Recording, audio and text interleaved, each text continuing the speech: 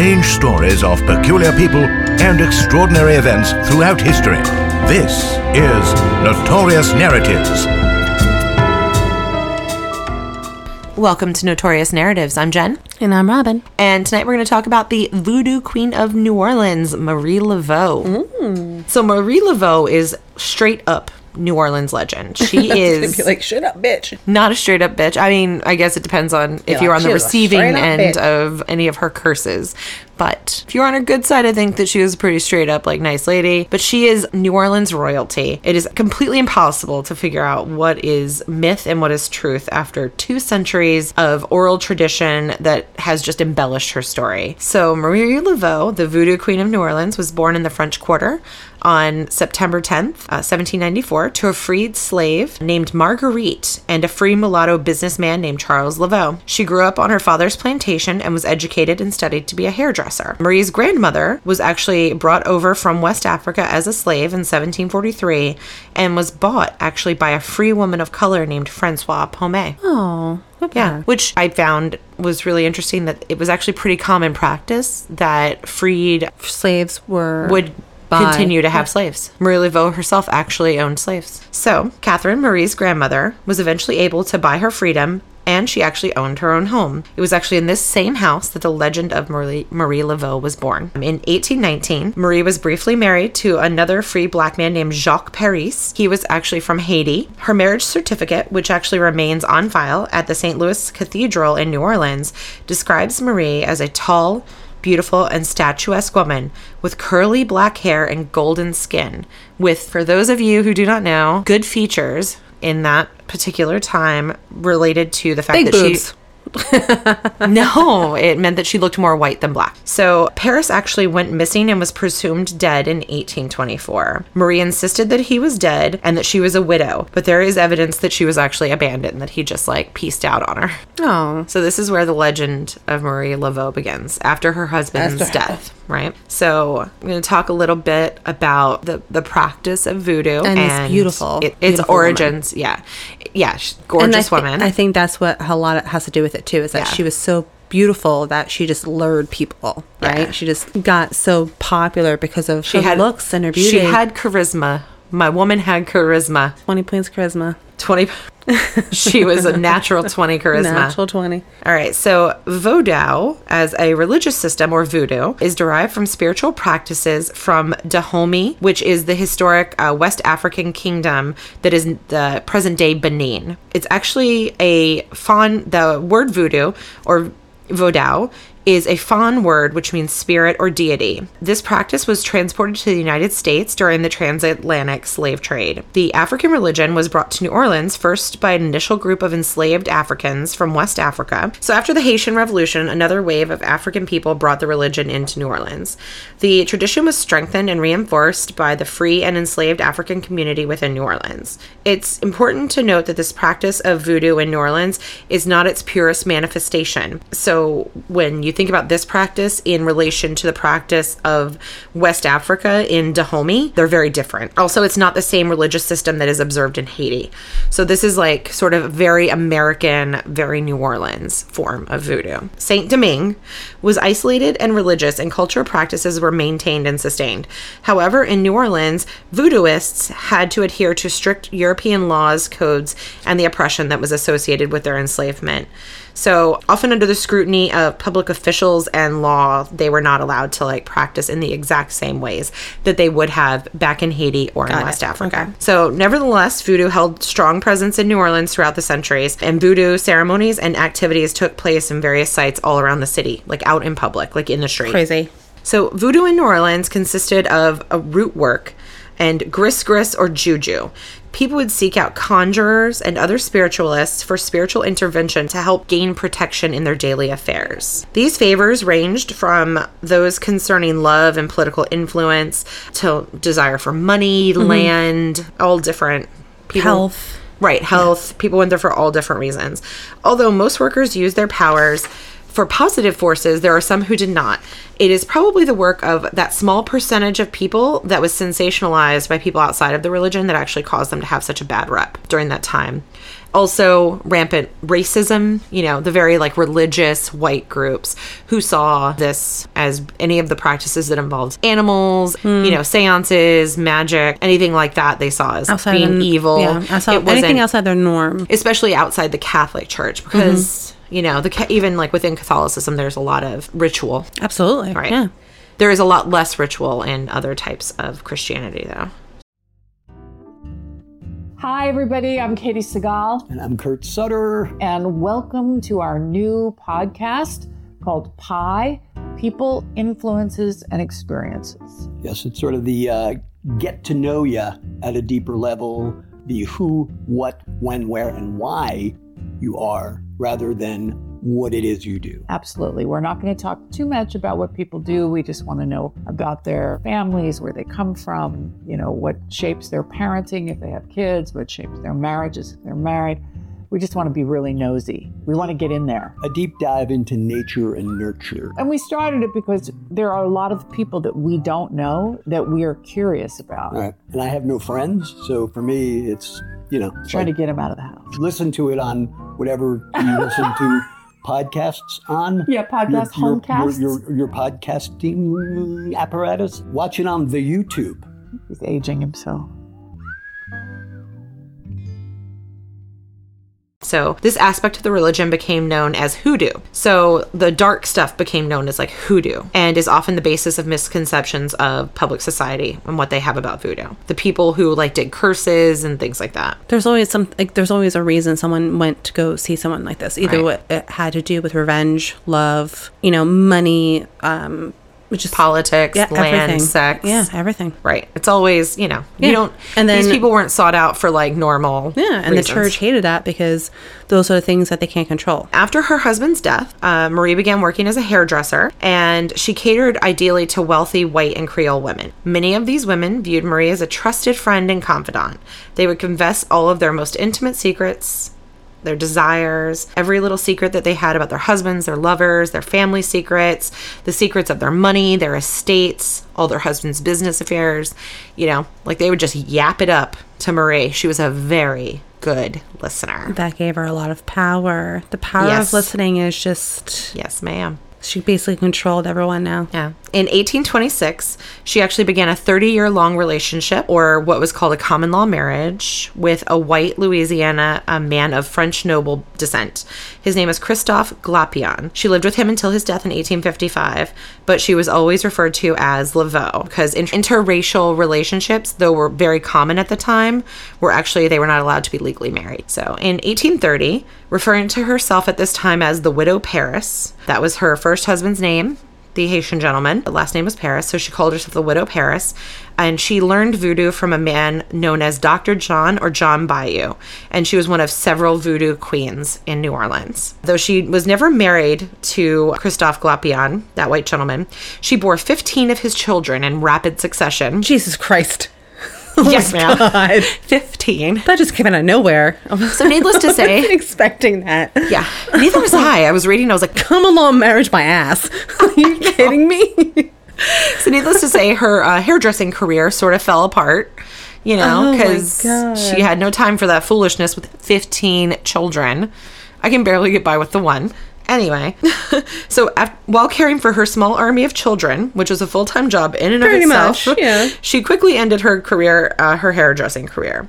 Marie, who was also a devoted Catholic and oozed charisma with her flair for the dramatic, she combined her belief in voodoo and the practices that she had learned from Bayou John, and she mixed that with Catholic traditions, utilizing holy water, incense, statues of saints, and she often used Catholic prayers. Doing this practice made it more palatable to the upper crust New Orleans crowd. Her beliefs included the recognition of spiritual forces, which can be kind or mischievous. These spirits were believed to preside over daily life and could intercede in the lives of the followers in either good or mischievous ways. So a connection with these spirits can be achieved through dance, music, singing, and handling of snakes. Handling of snakes. Yes, ma'am. She quickly became known as the Voodoo Queen of New Orleans. She took charge of all the public rituals that took place within town and in the Congo Square, which was one of the segregated areas. So she took charge of the voodoo practices that were done in public. She also ran operations at a place called Maison Blanche, or the White House, which was built...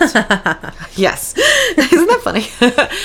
The White House, which was actually built to have secret voodoo meetings, as well as to cater to liaisons between black women and white men. Do you think they saw snakes? Why snakes? Ugh, no. No, you're like Indiana Jones over there with your fear of snakes. I'm still on the whole snake thing. I don't like it. So Marie made quite a good income between the Maison Blanche house, as well as selling the gris-gris, an amulet originating in Africa, which is believed to protect the wearer from evil and brings luck. So she sold that. She sold charms, magic powders, these powders that she said would cure different ailments. She would also grant desires. Yeah, I think that she also has the power of... And she would also confound and destroy one's enemies. She also told fortunes, gave advice on love, and prepared custom gris-gris for anyone needing the effect or a cure, charm, or a hex. She rose quickly to a position of power within the community because of her strong personality, her charitable works, and her natural charm and beauty. So some of her charitable works was that she would post bail for free women of color. She would nurse patients who had yellow fever. She would also visit condemned prisoners and pray with them in their final hours. Her cottage was filled with altars, candles, holy images, and offerings. She led weekly meetings where participants dressed in all white would sing and chant. They would leave offerings of liquor and food to the spirits. Marie also saw individual clients and would give them advice. In her obituary, they said that all of these different types of people would seek her counsel. Lawyers, legislators, planters, merchants. Absolutely. And that they would come and seek her advice. Yeah. Though some scholars believe that Laveau's feared magical powers of divination were actually based on her network of informants, which she had developed while her working as a hairdresser in the households of the prominent. You did say that she heard everything. She had all the dirt. As she visited her clients, mostly white, she listened closely to their gossip. She also excelled at obtaining inside information on her wealthy patrons by instilling fear in their servants, whom she either paid or cured of their mysterious ailments. Cured. So she would basically either get the information from the women or she would get the information from the slaves through fear. Either or, she's getting some information. So so basically she was able to make the things happen for her clients because of the information that she had. So if a wealthy man came to her and was like, I'm really worried about getting this contract or getting this land, and then she would talk to the person who was against them and be like, it's a bad idea. Nothing good's going to come from it, so it's she played both sides to make things happen the way she wanted them to happen. She was very intelligent. She was an educated woman, and she made things happen the way she wanted them to. Also, let's not forget that she's a mother of 15. Mother of 50. She knows how to manipulate and make things happen. Please. I can't even. So she overthrew all the other voodoo queens of New Orleans, stood as an oracle, and conducted private rituals behind her cottage on St. Anne Street in the French Quarter. She performed exorcisms and offered sacrifices to the spirits. Oral tradition suggests that the occult part of her magic mixed with Roman Catholic beliefs, including saints, with African spirits and religious concepts. So she staged ceremonies in which participants would look like they had been possessed by voodoo spirits known as leos. So at the same time, she also healed the sick and was regarded by many admirers as a living saint due to her humanitarian work. She worked with both the rich and the poor and sought aid of her dark powers to control lovers, gain fame and fortune, become pregnant, and exact revenge on others. So basically, people came to her for every manner of thing. Absolutely. And it's when they're come to her to get pregnant, I wonder if she just taught them because clearly the girl knew how to get pregnant. I know, right? Well, you lay on the side and it's fine. She's just have sex a week after your period. You wonder if she just taught them about ovulation. Anyway, though all races were known to seek her advice, the white community never really accepted voodoo as a religion, which is actually part of the reason why even today that it's still considered to be kind of an occult practice. Yeah. In about 1875. But it's funny. I'm sorry. But it's so funny because it's an occult practice, blah, blah, blah.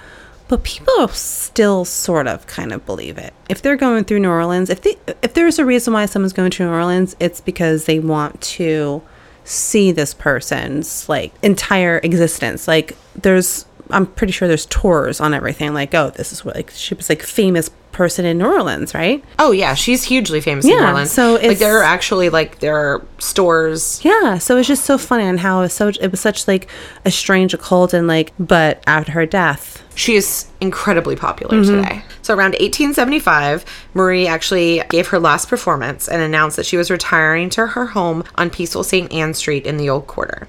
But she never really retired. She continued her work and was said to have still been active when visiting the poor and the imprisoned, and that she still gave readings in her home. On June 15th, 1881, Marie died peacefully in her house on St. Anne Street at the age of 86. wow, 86. Yeah. One writer, Lafcadio Hearn, actually referred to her as one of the kindest women who ever lived. Her fame guaranteed prominent obituaries in the New Orleans Times-Picayune, as well as the New York Times. Reporters painted in the most glorious terms a saintly figure who nursed the sick and prayed incessantly with the diseased and the condemned. Marie was buried in the St. Louis No. 1 Cemetery in the Laveau-Glapion family crypt. So even though they weren't married, they were buried with one another. Oh, that's nice. The burials are in above-ground vaults. Most were constructed in the 18th and 19th century. The above-ground tombs are required in New Orleans because of the groundwater levels, which make burial beneath ground impractical in New Orleans.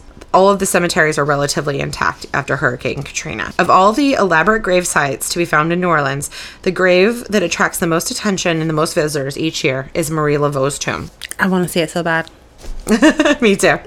So bad. There's another crypt in the St. Louis Cemetery No. 2 that is known as the Wishing Vault or the Voodoo Vault, where visitors illegally draw XXX on a white slab in the hopes that Laveau's spirit will grant them a wish. It is typically decorated with hearts, pentagrams, poetry, and initials. While there is no real evidence that it is actually Marie Laveau's tomb, hundreds of visitors each year make the regular pilgrimage to the site where, according to tradition, Marie's spirit would personally intervene to anyone leaving an offering of coins, Mardi Gras beads, flowers, rum, or candles. So it's weird because like cemetery number 1 is supposed to have the tombs of the family. Yep. Cemetery number 2 is supposed to be like the voodoo area.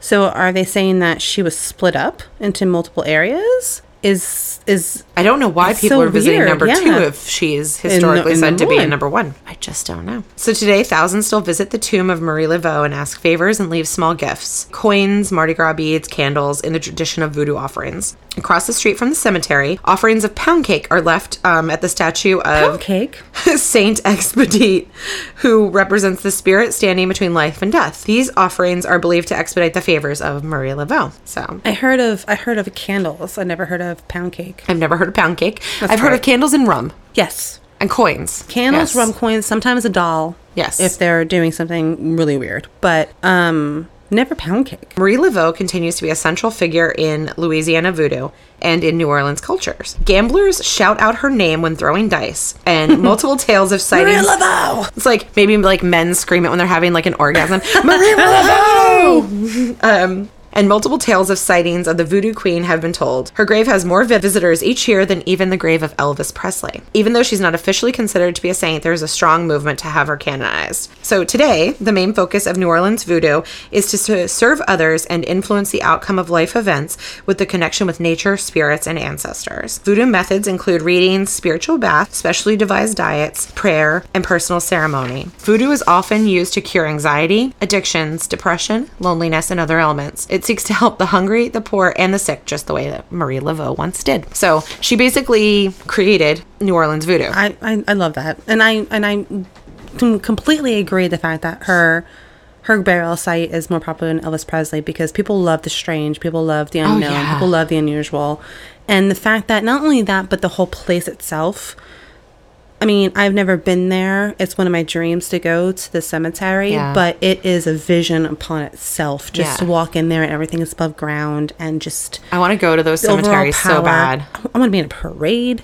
I want to go. I know. Down, like I want to go down the road and like walk towards the cemetery. Like it's a beautiful, beautiful city. I really want to go there. But yeah, so I was really excited to learn everything that I learned about Marie Laveau. Absolutely. And, during that time, she was such an incredibly strong woman, and she held sway over so many different areas of life in New Orleans in terms of like religion, politics, and business. What's great is that she's had 15 children, which means Yeah. that her generation is still alive today. For sure. Like she, Yeah, there's can no you- doubt that there are still And descendants of Marie Laveau. that's amazing. Yeah, actually, her daughter continued her practices for a good long time. Her daughter was also Marie. Or maybe she just called herself Marie because she did voodoo. I forget. Well, whatever it is. Beautiful. Yeah. Awesome. Yeah. So fucking cool. So, a story of a badass bitch. The voodoo queen of New Orleans, Marie Laveau. Just another notorious narrative. Have a show idea? Send it on over to us along with any questions, comments, or corrections to notoriousnarratives@gmail.com. You can follow us on our Instagram @NotoriousNarratives and Twitter @NotoriousTales. And don't forget to rate, review, and subscribe. Every review helps other listeners to find us. Thanks so much.